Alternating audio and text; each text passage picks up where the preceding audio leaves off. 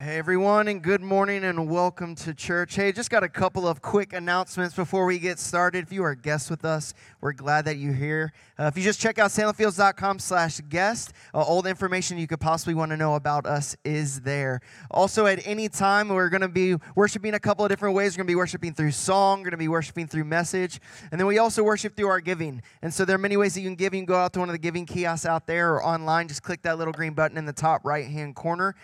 As always, just give as the Lord leads. And also, just a couple of things. We have our Labor Day fireworks. It's our community fireworks celebration that is coming up.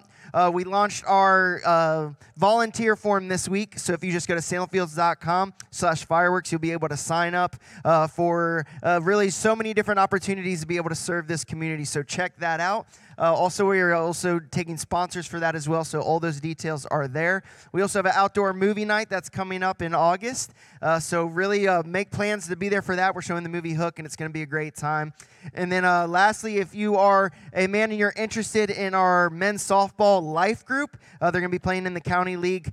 Sign-ups are happening right now, so definitely get signed up there. You can email salemfields.com/softball. Let's stand to our feet as we worship together this morning.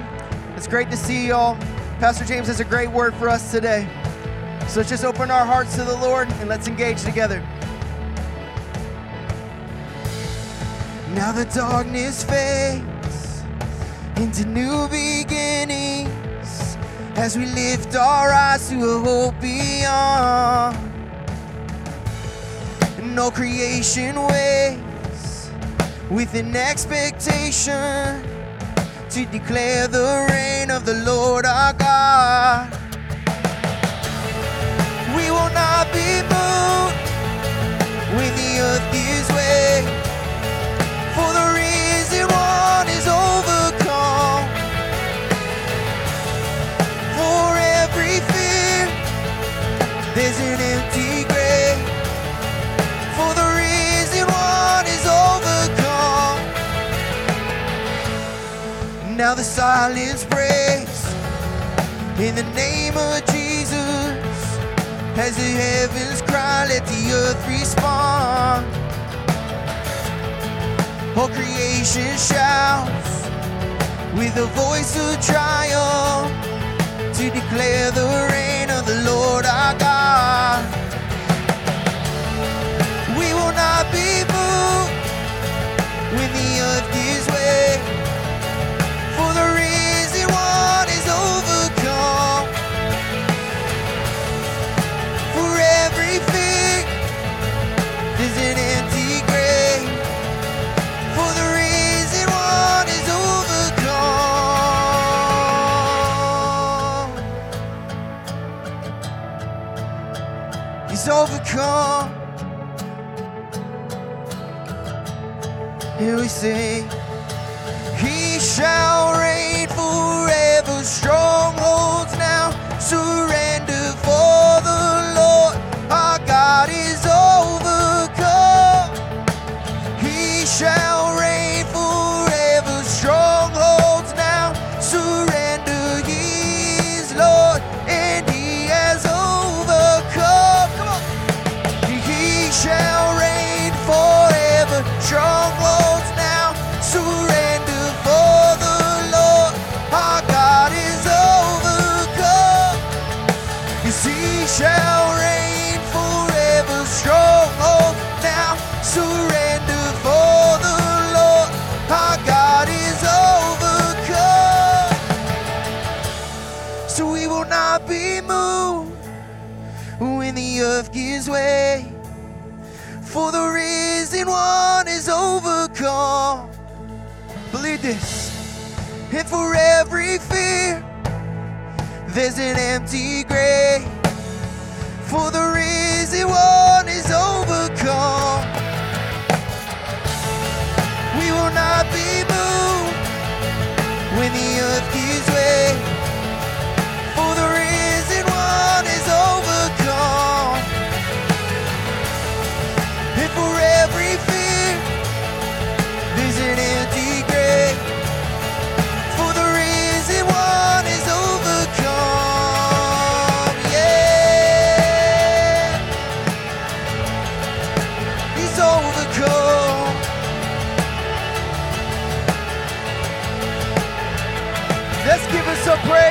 faithfulness this morning, for he has overcome, and his victory is our own. Father, we thank you so much for that truth, that in you we are victorious.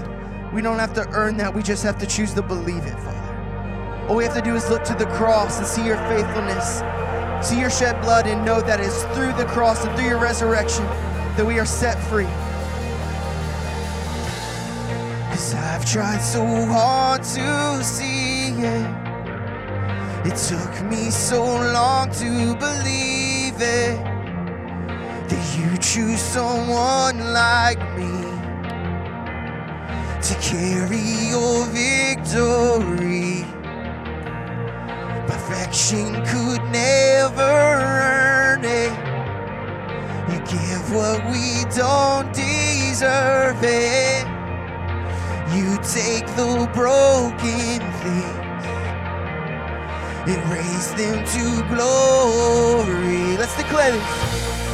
Yes, you are my champion, and giants fall when you stand undefeated.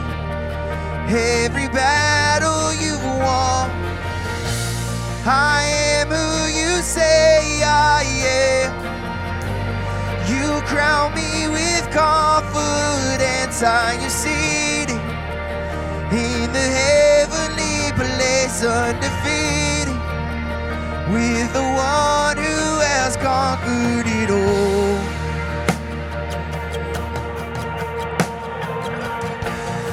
And now I can finally see it. You're teaching me how to receive it. So let all the striving cease. This is my victory. You are my champion. Giants fall when you stand undefeated. Every battle you've won, I am who you say I am. You crown me with confidence. I am seated in the heavenly place, undefeated, with the one who has conquered it all, it all, it all, it all, it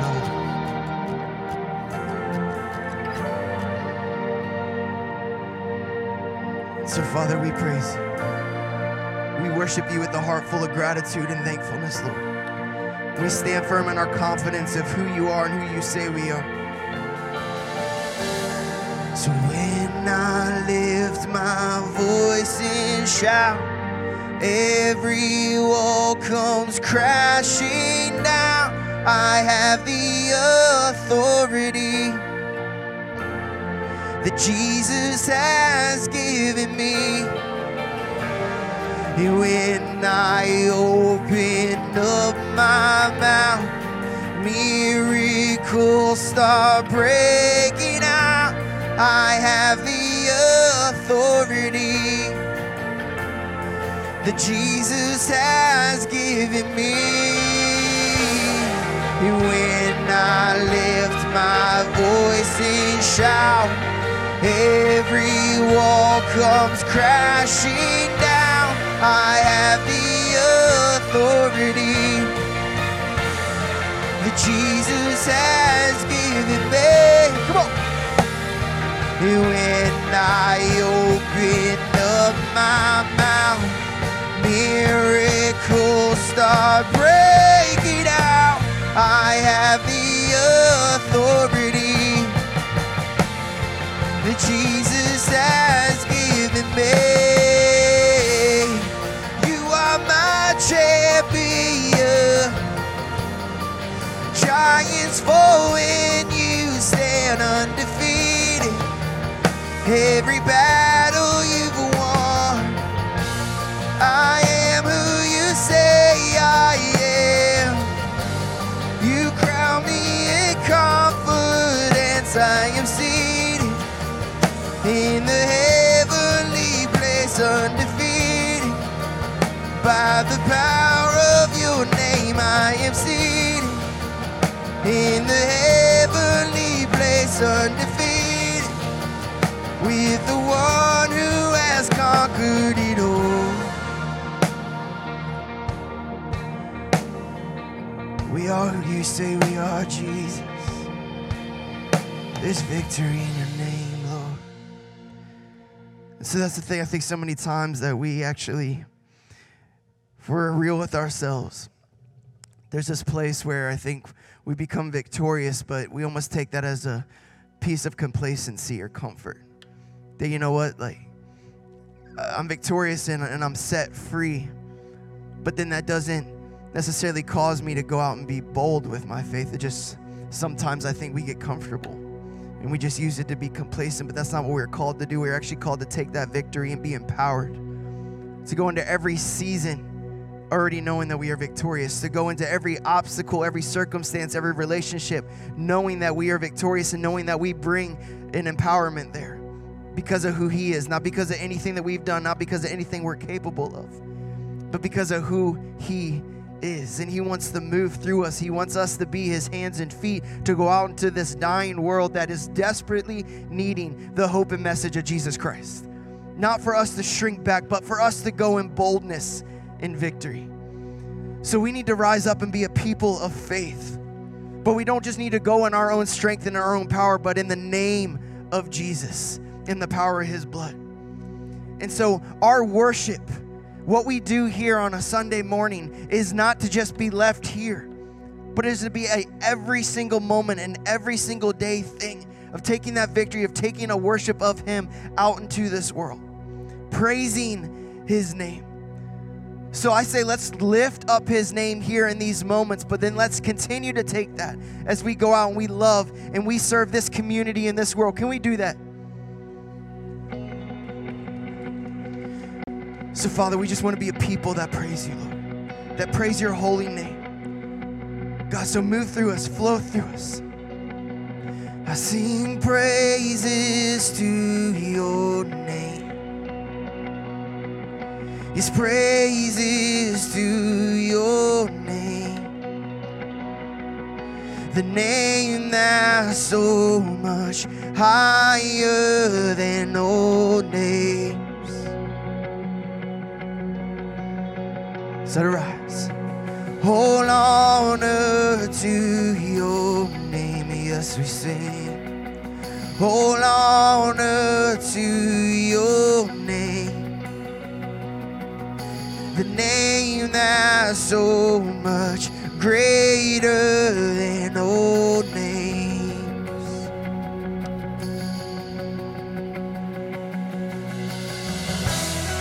Be lifted up,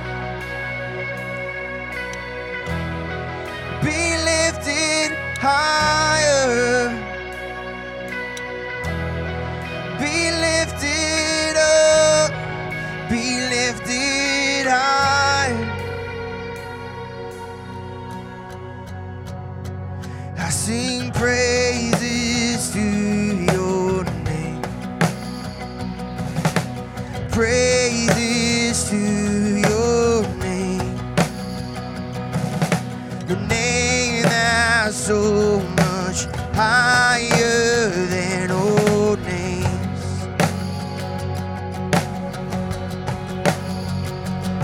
All honor to Your name, all honor to Your name, the name that's so much greater than all names. Yeah, we say, come on. Be lifted up, be lifted higher, be lifted up, be lifted high.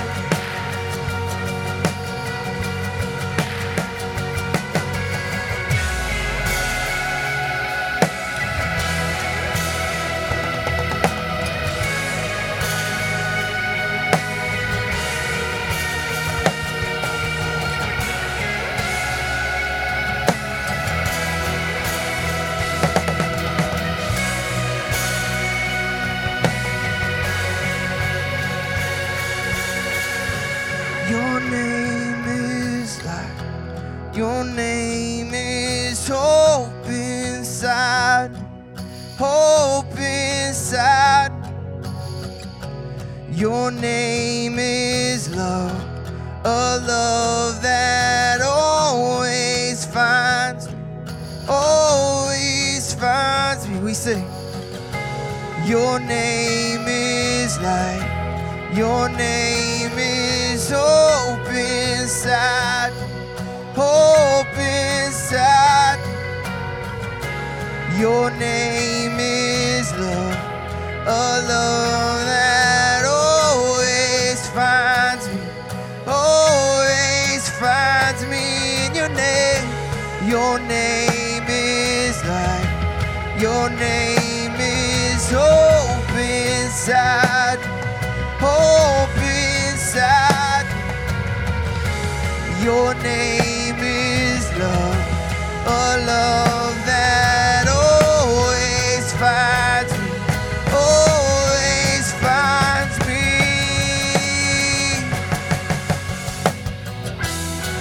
Be lifted up. Be lifted higher. Be lifted up. Be lifted higher. Yeah, we say, come on, be lifted up. Be lifted up. Be lifted higher. Be lifted up. Be lifted high.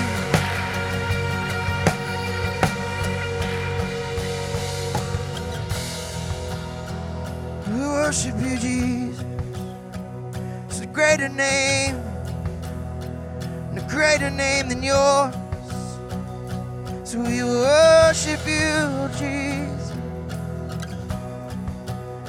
So your name is life, your name is hope, your name is life, your name is hope. We'll praise your name. So let our praises fill this temple.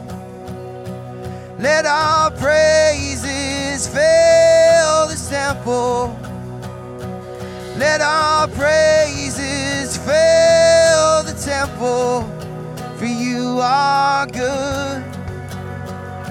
Let your praise rise and let your praise rise and say, our praises fill this temple. Let our praises fill this temple. Let our praises fill this temple. For you are good. Yeah, we say, come on, let it rise. Let our praises fill this temple. Let our praises fill this temple. Oh, we praise you. Let our praises fill this temple. For you are good.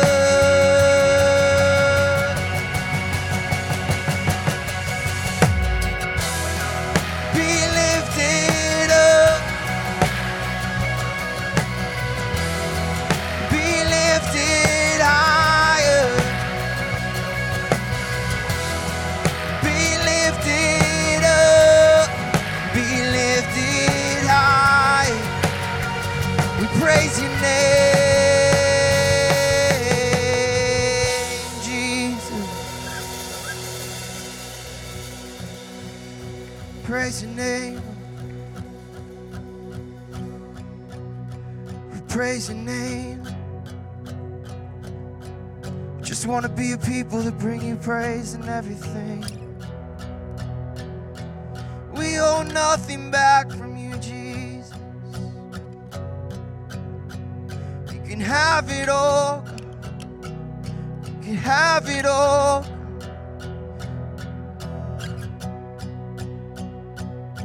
Father, we just want to be your hands and your feet. To not shrink back, but to proclaim your praises and your goodness and who you are and how we live and we love and we serve, Jesus. You can have our lives, Lord, for your good, for what you want to do, Father, to carry your message of hope. Just want to be that people.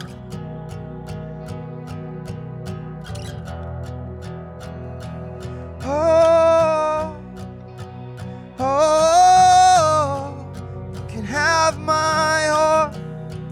You can have my heart. Oh, oh, you can have my heart. You can have my heart, Jesus. Oh, oh, you can have my heart. You can have my heart. Tell him. Oh, you're nothing back from you, Jesus. You can have my heart. You can have my heart. Oh, oh, you can have my heart. You can have my heart, Jesus. Oh, oh, you can have my heart. You can have my heart. Let it ride. Oh, oh, you can have my heart. You can have my heart. Oh, oh, you can have my heart. You can have my heart.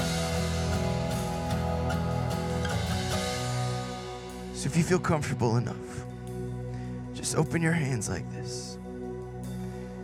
Say, Father, I just want you to have it all. I just want you to have my life.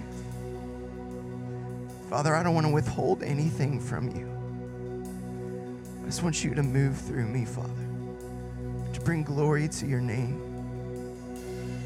Father, I want to be a person that just goes out and just lets your light shine in and through me, Father. And just sing this out. Oh, oh, you can have my heart. You can have my heart, Jesus. Oh, oh, you can have my heart. You can have my heart. Oh, oh, you can have my heart. You can have my heart, Jesus. Oh, oh, you can have my heart. You can have my heart. So, Father, that's our cry. We worship you. We proclaim your name, Jesus. We praise that beautiful name. We just want to say, have our heart, have it all, Jesus. We're open to you. We just want you to move through us, Lord. We want to be a people that rises up, that carries the message of hope that is only found in you to our communities, to our workplaces, to our homes, to our world, Father. And Jesus, our hearts are open to you as we lean into this message. God, let us hear from you as we've come to meet with you. Be with Pastor James as he delivers the word. God, our ears are open, our hearts are open. Speak, for your servants are listening, Father. We love you. We praise you. In Jesus' name, amen. You can be seated. Good morning, Solon Fields. Good to see you this morning. Doing well? Good, good. Hey, I spent a couple of days on a campground, and I stayed in a pretty rustic place. Right, it's a really rustic place, and hadn't been stayed in about 2 years. and I couldn't vacuum up enough of the dust. And so I was coughing and different things like that. But it's good to get away sometime and to get some teaching. And Susie Schellenberger was a speaker, and she'll be here in the spring, and she'll be doing a dig week here in the spring. So we'll be looking forward to getting connected with her. Hey, if you haven't been here, if this is your first time here, coming back, or first time here, we're glad you're here. Welcome back. We've been in this series called Revelation, and we started Revelations, a three-summer series, and we're doing a verse-by-verse look at the book of Revelation. And so we started with the first series, Start at Home, because John the Apostle was told to write what is and what is to come, and what was these 7 churches throughout Asia Minor, and we've just been looking at each church and going through each church and seeing what Jesus would say to the church. And so today we're going to be looking at the church of Sardis.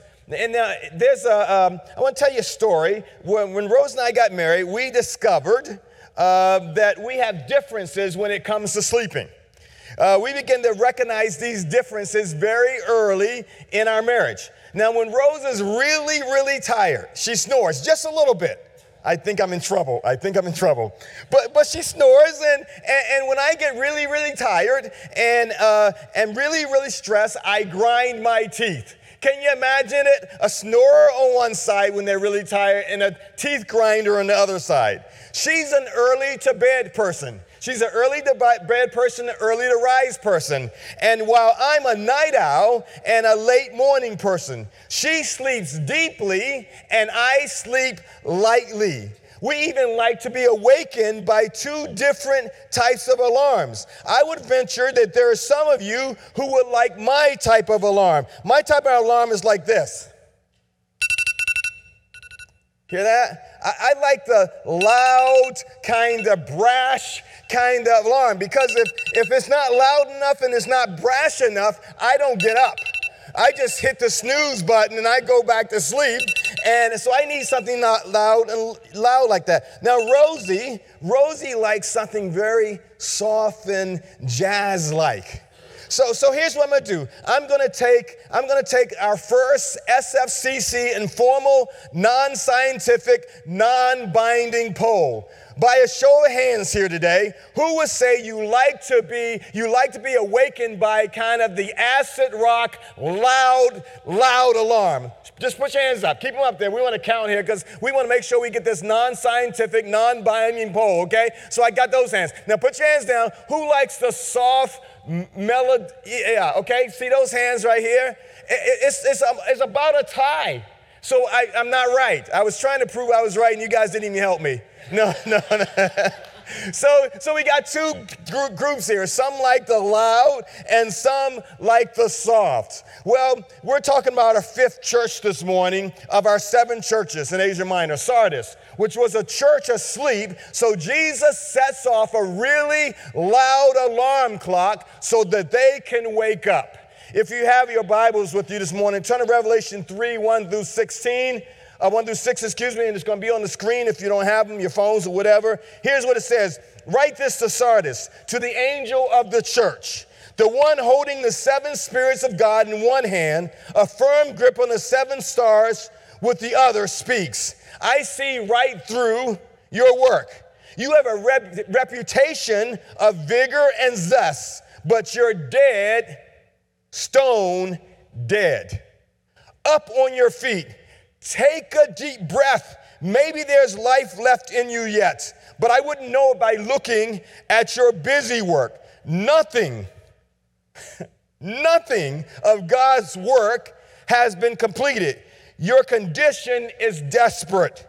Think about the gift that you once had in your hands, the message you heard with your ears. Grasp it again and turn back to God. If you pull the covers back over your head and sleep on, oblivious to God, I'll return when you least expect it and break into your life like a thief in the night.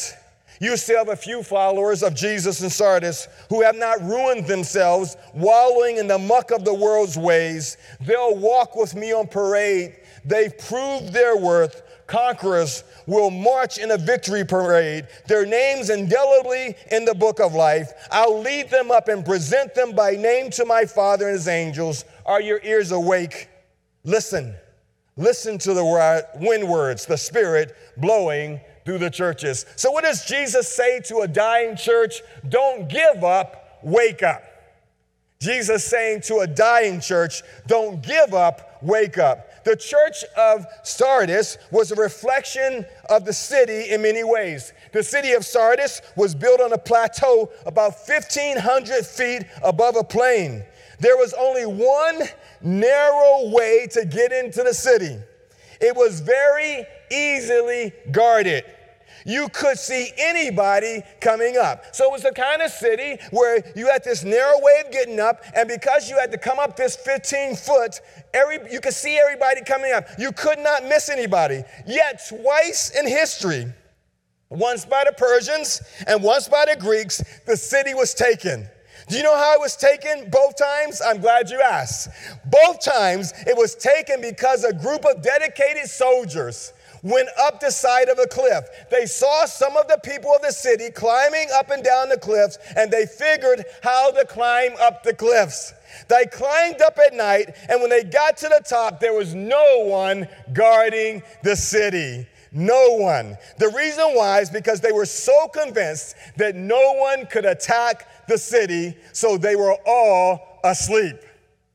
Interesting. It's interesting that Jesus would say to this church, you're dead, don't give up, wake up. So when Jesus is writing to the church, he says, guys, wake up. With an acid rock alarm, everyone in the church zoned in on exactly what he was saying.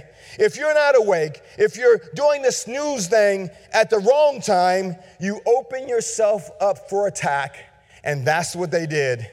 The city and the church in it is a perfect example of what I call cockiness and conceit when it comes to the way that we do our lives. I don't know if you've noticed while I was reading the text, but the strange thing about the church is it doesn't have any of the problems that the other churches have had. I mean, they have no false teachers there. They're not suffering persecution, and they're not where Satan's throne is. So they don't have any of those situations. So they have become cocky and conceited in their lifestyles. They could be a little bit like us. We don't deal with some of the persecutions that the rest of the world is dealing with. I mean, we have access to the Bible. We have access to good teaching. I mean, we don't have some of those issues. And if we're not careful, you and I can possess a faith or a relationship with God that grows weaker and weaker instead of stronger and stronger. You heard me say a couple of weeks ago that sometimes persecution drives us to a place where we go deeper in our faith. Sometimes persecution drives us to our knees in prayer. Sometimes persecution drives us to the Word. But this was a church that none of that. And so they were not growing stronger and stronger. They were going weaker and weaker. And so Jesus writes and says, wake up. I still want to do work in your life. I want to engage your faith. Don't fall back to sleep. And so I've been thinking about, well, how do you respond to this kind of letter from John that comes from the Lord, the Lamb that's been slain, the main thing in the book of Revelation? I think there are a couple of prayers that we pray as we receive this kind of letter. And as I was reading this letter this week, and I'm reading it again and again and again, trying to get it in and understand it, I think three prayers came to my mind. Because here's what's going on there. He had to wake them up. It meant the Sardis didn't even know that they were asleep. They didn't know they were asleep at the wheel. They did not know that they were in bad shape. And so this letter comes to them as a jarring letter. I believe that they thought that if Jesus was going to write them a letter, he would have written them a letter about how great they were. I mean, they didn't have any of the stuff going on, and they were living kind of decent Christian lives. We'll get back to that. But this was a jarring letter for them. So I imagine that there were some blind spots in their lives.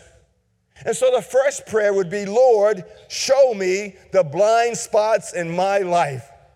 Show me the blind spots in my life. Jesus said, I see right through your work. And here's where you need to see the blind spots. You have a reputation for vigor and zest. So they believed their reputation. They believed what people were saying about them. They believed what people were saying about their outward appearance. They believed what they were putting out. But Jesus said, you might believe that reputation, but you're dead, stone dead. Jesus knew the blind spots in the lives of the people in the Sardis church. So he's saying to the church, I know the difference between your reputation and the reality. I know the difference between what people say about you and what people think about you, between the word on the street about you and the reality in your life. I know the difference between the R's in your life, the reality versus reputation. Jesus knows our blind spots too. He knows our reputation is the thing that everybody thinks about us versus our character, what we really are. So Jesus knows my reputation. He knows your reputation. And he knows our true character because he knows us better than anyone else.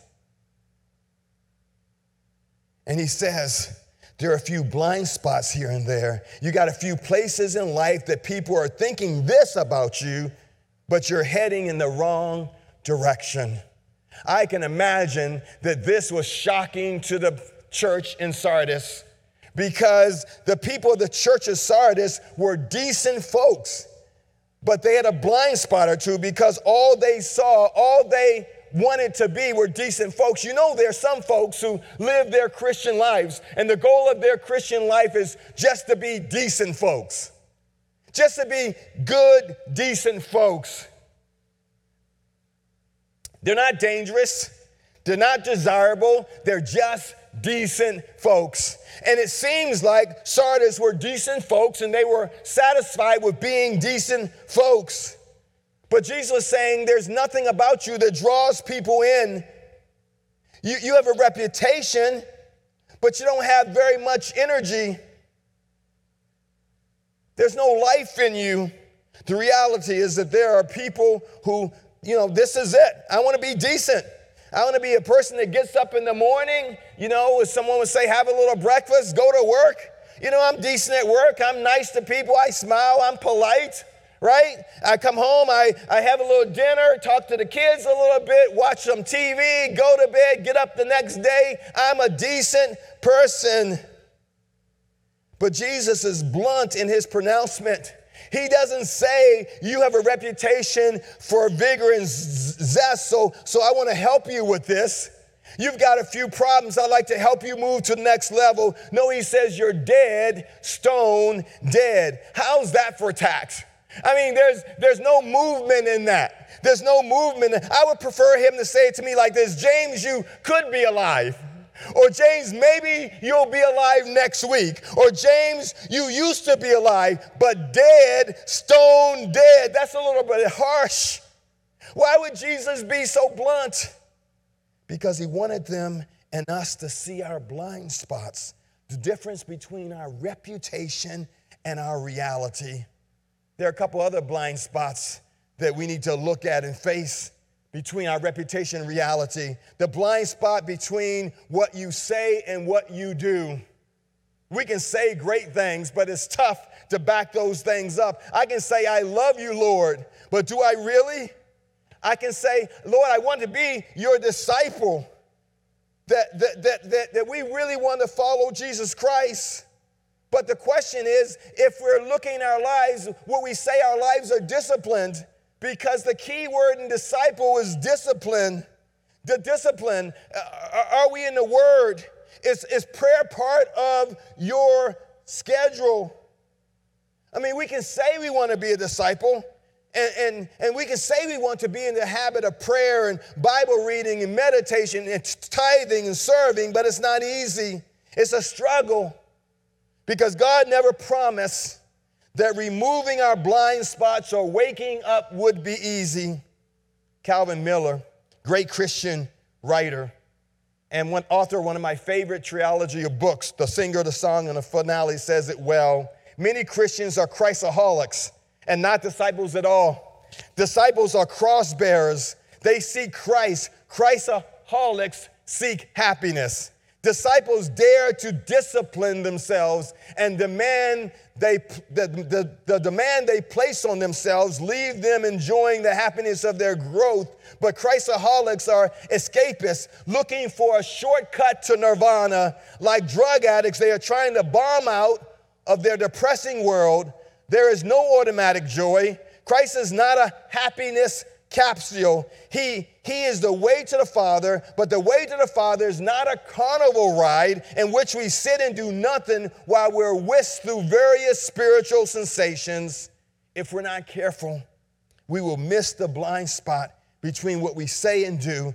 If we're really in discipleship, we'll pray, Jesus, show me my blind spots, because I want to be a person that you want me to be. There's a blind spots between aspirations and actuality. It's huge for many of us. It's huge for me. You know, there's some things that I say, man, I want to do this, and it's an aspirational thing, but sometimes it just does, it's not reality, right? I mean, we can say stuff like, I love my family, and that's the aspiration, but if we don't spend time, if we don't spend quality time with them, then the question is, do we actually love them? We can say, I want to do ministry. But if we have no time, if we can't find time to carve time in our schedule to do ministry, the question is that an aspirational value or is that an actual value? You can say, I really love purity, but if we keep on filling our minds with the junk of the world, then there's a blind spot. As we hear Jesus say to this church, it looks like you're respectable, but you're dead. The challenge for us to pray is this: Jesus, show me the blind spots of my life, because I don't want to be stone cold dead, but have a reputation for being alive. Be careful what people say about you. Be careful listening to what people say about you. It's more important to know to understand and to hear what God knows about you. Because here's the deal, we can do the outward thing. We talk about it all the time. We can have outward appearances that look pretty good, and everybody can think we're a great person, but I want to know what God says, because God knows my heart. You remember the story of Samuel. Maybe you don't. It's Samuel, who's a prophet, is going to look for a king, and he goes to the house of Jesse because God has said to him the next king is going to be the house of Jesse. And Jesse lines up all of his sons, the strong, good-looking sons from the oldest to the youngest. And Samuel the prophet goes on, and even Samuel the prophet is fooled, because he goes to the strongest, oldest son way down on this side, and he looks good, and he's strong, and he's a warrior. And Samuel says, this must be the person. And God says, no, I've rejected that person. Samuel scratches his head. He goes to the next person. This must be a person. No. And God says to Samuel, Samuel, be careful. Man looks at outwards. Humanity looks at the outward, but I look on the heart. And it was the small, scrawny, rowdy-looking, kind of sheep-smelling, sheep hanging out with guy. That was the next king. Be careful. Be careful what people say about you. It's more important than what God knows about you. And so we're asking God, God, show me my blind spots. The difference between what you say and what you do, your aspiration, your action, is a blind spot that Jesus wants to correct. Then there's the difference between where we are and where we were. The blind spot, I guess I could ask the question like this. Think back over 2 years, if you've been in the faith for a little while. Think back over 2 years and ask yourself, am I farther along on the faith journey today than I was 2 years ago? Don't do 3 months evaluation because we have ups and downs. We have good days and bad days. But in 2 years, there should be some sense of where we are. And begin to ask the question, have I made any progress on my faith journey? Do I feel like I'm closer to God than I was 2 years ago? Or do I feel like I'm further away from God than I was 2 years ago? The difference between where you are and where you were and where you are, that can be a good news for some of us, and for some of us, that can be really tough news because there's been no change or decline. Another blind spot is the materialism blind spot, not needing money but needing more things. I just need more stuff. I just need more stuff, or I think I need more stuff. So because I need more stuff, I need more money. And I could call it the comparison blind spot when we're comparing ourselves to other people. And so because someone else has a new car and someone else has a new house and someone else has a new outfit and someone else has a new job or someone else has a new whatever or improved whatever, sometimes we believe we need it as well. The blind spot of materialism, the fear blind spot, the fear of telling the truth. This blind spot happens when we're working and we're involved in something, and telling the truth might mess it up, whether it's a job or a relationship. And so we can fall into the blind spot of fear of telling the truth, or the pride blind spot. I'm humble and all of that, but I really like when people recognize me. Have you ever seen a person who is humble but not really humble? You ever seen that person? They're humble, but they put themselves in position to be seen and heard and applauded. And then when you start to do it, they kind of back off. The humility blind spot. The lying blind spot. The other side of the truth gap. You find yourself lying again and again and again. And then it's the forgiveness blind spot. I know I should forgive this person. I know the Bible says that I should forgive this person, but I can't do it. I can't forgive that person. That's a blind spot that we face. The image blind spot. We like our stuff. We like keeping up. But if we're not careful, all of our stuff will be about our reputation and not our reality. Just more blind spots. So the question is this: do we see the blind spots? Because our first prayer is, God, show me the blind spots. And after God shows us the blind spots, how do we deal with them? By praying the second prayer.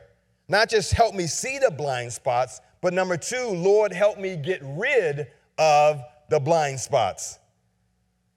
I was taking Jay to the doctor some time ago, and I remember it because it happened right if you turn off of Gordon Road on the Route 3, right there near the 7-Eleven happened. And here's the deal. I don't usually like poor drivers. I don't know about you, but I don't like poor drivers. I decided that the reason why there's so many accidents on Route 3 is because so many people moved in from so many areas and learned to drive in so many different areas than Fredericksburg, and everybody has their style of driving. And for me, if it's not my style of driving, if you don't drive my style of driving, you're a poor driver. And so I had this poor driver, and you know, it's not my best moment, not my best moment. So I do my maneuver of turning this way really quickly to get in front of him and turn back the other way. You know, you guys are Christian folks, so you don't do that. I get it.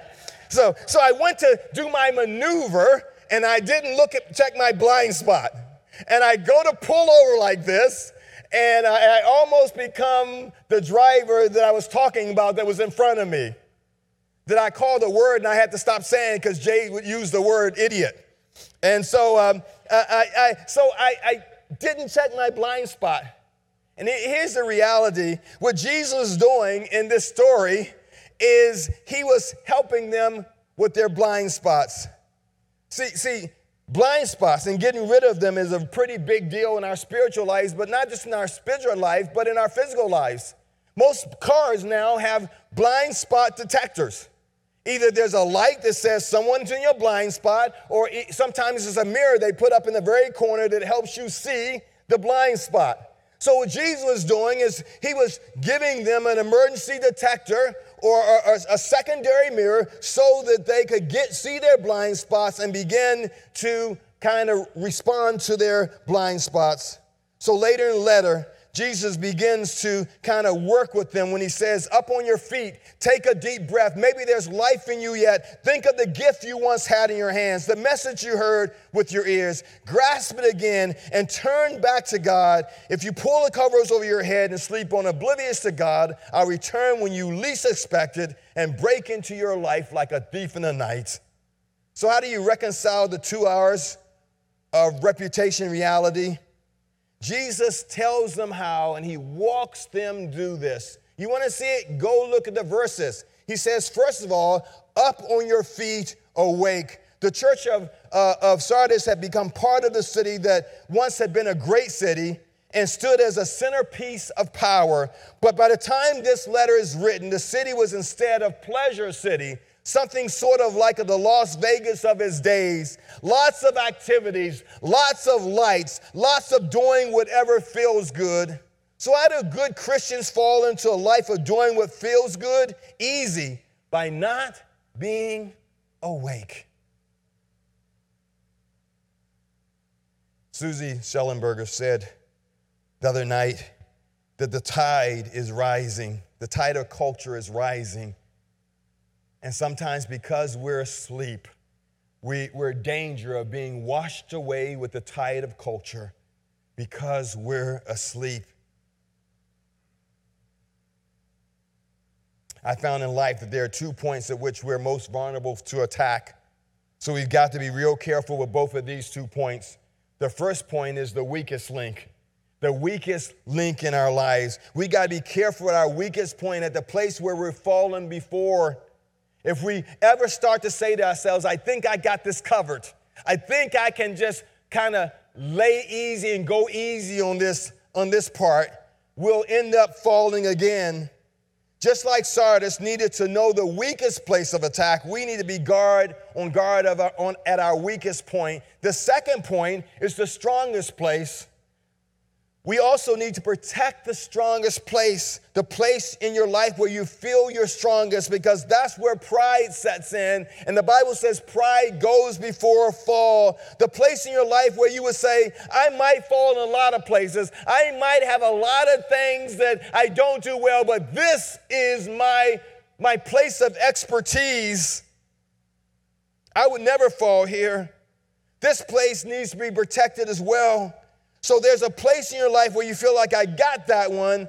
I've got it taken care of. Ask God for protection in your weakest place and your strongest place. Number 2, he says, take a deep breath. Maybe there's life in you yet. It's great advice. If you want to wake up a marriage, if you want to wake up a relationship, if you want to wake up your spiritual life, take a deep breath. You see, what usually do the opposite. Sometimes when we feel like we're failing at something and we've blown it, we just kind of give up and give in. We kind of just lay down. But Jesus says to the church of Sardis, don't give up, wake up. Take a deep breath, get some air into your lungs. It will help you see the blind spots and get rid of them. Jesus said, find that area in your spiritual life, that area in your marriage, that area in your relationship that might still be alive, and focus on it. If you want to grow in your spiritual life and you haven't really talked to God in a while, find the one thing that still has some life in it and go with that. Maybe it's worship for you. Maybe you're not into the word, you're not meditating, you're not engaged in community, but you really get worship still moves you. Then go with worship with a little while. Focus on worship and let God speak to you through worship. Maybe it's getting to the word. Then take that and just pour yourself in it. And as God wakes that up, he'll begin to wake up relationship. The third thing he says is think of the gift you once had in your hands, the message you heard with your ears. God's word is an important part of this change. Remember what you heard from God's word. Start to pick it up again. Start to read it again. The tough part of getting back into the word is when you read, you always have to obey. See, obedience also means we return to God. So we read the word, we obey the word, and then the obeying means there's a turnaround, repentance. And here's the problem. The problem is sometimes we get to the place in our lives where we like where we are. We like the stuff that we're in. And we don't really want to change anything. That's why the word is important, because the word will speak truth to us. And as the truth comes to us and we begin to obey it, we begin to say, I got to turn around. I got to repent. This change is not just being sorry for what we've done. It's a turnaround in a different direction. And then he says this, the last thing, turn back to God. When Jesus writes to the church, he says, obey and repent. He's expressing to them that obedience is often going to involve a new direction in life. That's what repentance means. And that's what Jesus wants for us, a new direction in life. And so if we have a reputation of vigor and zest, and yet we're stone cold dead, he wants to change something. He wants to turn around. And then there's the third prayer, the last prayer to pray.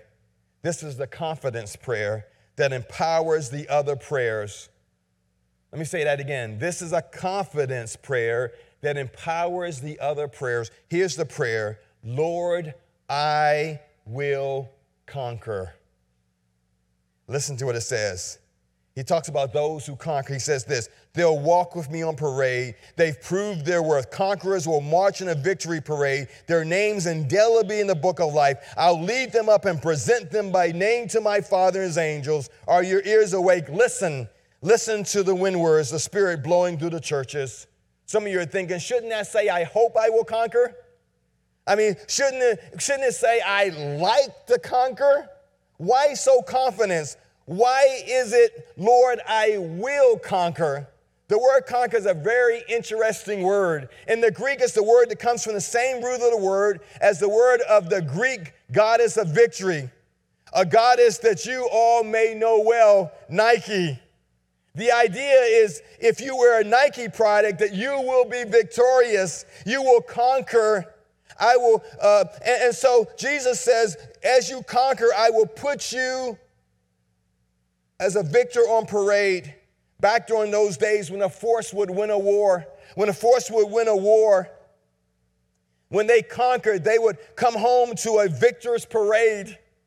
Remember, a victory parade is what got David, the shepherd boy, in trouble, because as he was coming home after slaying Goliath, the women started singing a song something like this. Saul has killed his thousands, but David has killed his tens of thousands. That will get you in trouble.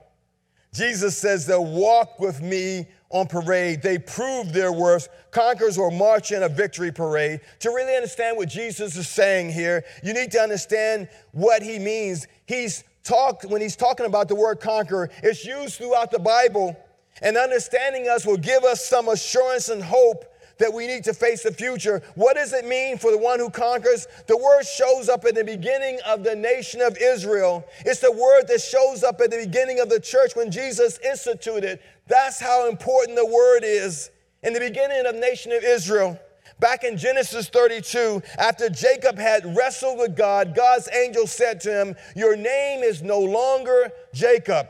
From now on, it's Israel, God wrestler. You wrestle with God and you have come through. You have conquered. Here's the word, a sense of a conquering as a nation. And then when the church is instituted, Jesus says to Peter, this is the rock on which I will put together my church. So expansive and with energy that not even the gates of hell will be able to keep it out. Even all the hell has to throw at it, it will not conquer the church. It could open up its gates and throw everything at us, but it can't keep us out because of what we have in Christ Jesus. The promise of being a conqueror is so important that Jesus, at the end of each of these messages to the churches, tells them how they're going to conquer. Revelation 2:7, I'm about to call each conqueror to dinner. I'm spreading a banquet of tree of life fruit, a supper plucked from God's orchard. Revelation 2:11, Christ's conquerors are safe from the devil's death. Revelation 2:26, here's the reward I have for every conqueror, everyone who keeps at it, refusing to give up. You'll rule the nations. Your shepherd king rules as firm as an iron staff. He who overcomes, he who conquers and does the will to the end, I will give the authority over the nations. Revelation 2:17, I will give a sacred manna to every conqueror. Revelation 3:12, I will make each conqueror a pillar in the sanctuary, my God, a permanent position of honor. And then Revelation 3:21, conquerors will sit alongside of me at the head table, just as I have conquered and took the place of honor at the side of my Father. That's my gift to conquerors. John talked about this in his letter to the churches. 1 John, he says this, every God-begotten person conquers the world ways. The conquering power that brings the world to its knees is our faith. The person who wins out over the world ways is simply one who believes Jesus is the Son of God. If you're God's child, if you've been born of God, if you're a belonger, the Bible says you're a conqueror. That's what God says about you. That's why we can pray, God, thank you that I will conquer because your spirit is in me. I'm going to struggle in this world, but I am going to conquer. And let me say something to you this morning. It's really hard to be a conqueror without struggles because you got to conquer something. See, sometimes we want to conquer without any struggles. If you're going to conquer, it means you have to get through a struggle. And then circle the word every God-begotten person. If you're thinking, not me, I'm just going to struggle the rest of my life. If you are a God-begotten person, maybe you say, I'm not sure I'm going to make it. What does every mean if it doesn't mean you? If you are God-begotten, you are a conqueror. I want to encourage you. I want to challenge you to say, God, show me my blind spots. God, help me get rid of my blind spots.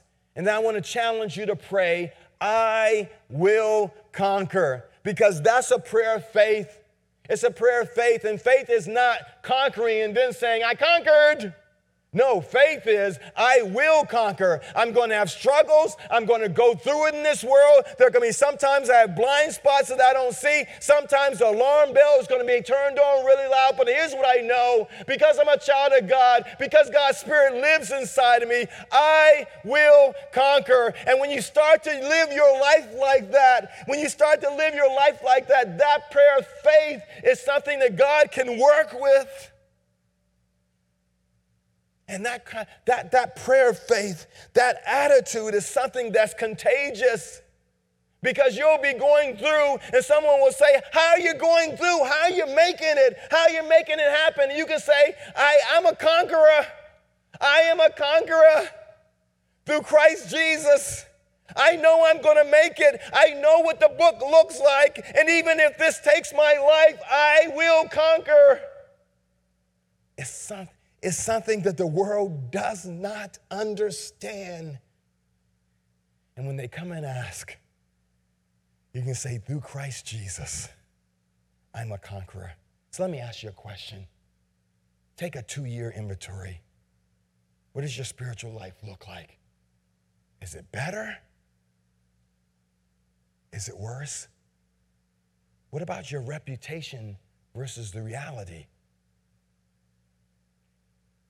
What are people saying about you versus what God says about you? It's important. It's important. Let's be conquerors through the one who loved us and gave himself up for us. And so the alarm clock is going off really loud. Acid rock alarm clock, trying to get us to wake up. because we might have the reputation of being vigorous and energetic. But listen to what God says, because God could be saying something totally different. Would you pray with me? Father God, we thank you that you said that we're more than conquerors. We're more than conquerors. And so, Father, today, would you help us to understand the 2 R's and to understand what R is more important? Lord, reputation, we like reputation. But Father, would you help us see the reality of our lives? Would you put a mirror in front of us, Father? Father, I'm convinced that there's some people that you have put a mirror in front of. And when they hear your Holy Spirit speaking, and you are speaking, you're here, you always speak in your word. Your word never returns to you void. You're showing them some reality stuff. You're throwing off that alarm clock. And Lord, we have to do business with that. We have to see the blind spots that you're showing us. And we have to be about getting up. We have to be about remembering the word that we had. We have to be about taking a deep breath. We have to be about repentance and turning around and coming back to God. Father, it's not just enough to be decent folks. It's not enough to be decent belongers. We need to be people that people desire to be around, dangerous because of the way we challenge our culture.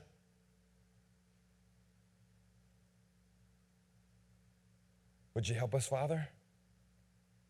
And Lord, there may be some people in the auditorium even today or listening to me online who don't have a relationship with you.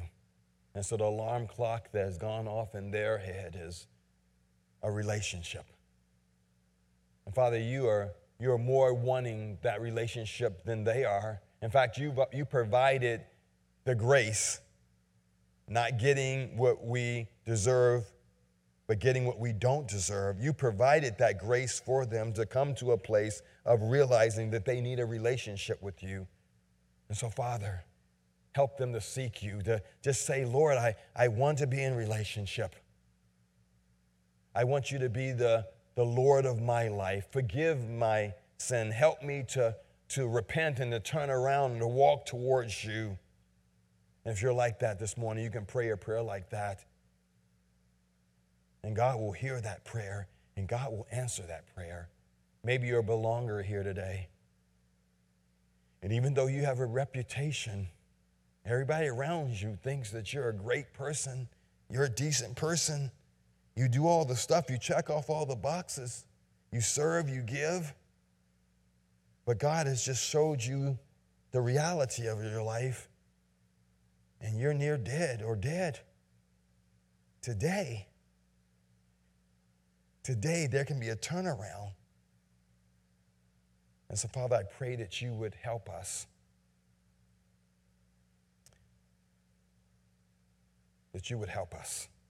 And if you're like that, you can pray a prayer like this. God, thank you for the alarm clock. I'm not pushing snooze this time. I'm getting up. I'm taking a deep breath. I'm remembering where I was. And I'm returning, I'm turning around, I'm repenting, and I'm walking towards you because I will be a conqueror. Father, thank you for what you're doing in these days in your church. Father, help us not to give up, but to wake up. We pray this in your name, amen. Hey guys, we just want to, if you have some kind of response today, we want to know about it. So we have a card that we have up, and you can go online and check that out, and you can just let us know about your decision today, because we want to help you on your journey. We don't want to just be a church that helps you make decisions, but we want to come alongside you, and we want to help you on your journey today. And so even if you made a decision today, whether you're online or here in the auditorium, you can just email me at james@salemfields.com, and I would love to talk with you about your decision and help you with the next step. Thank you for being here today, guys. Love you guys.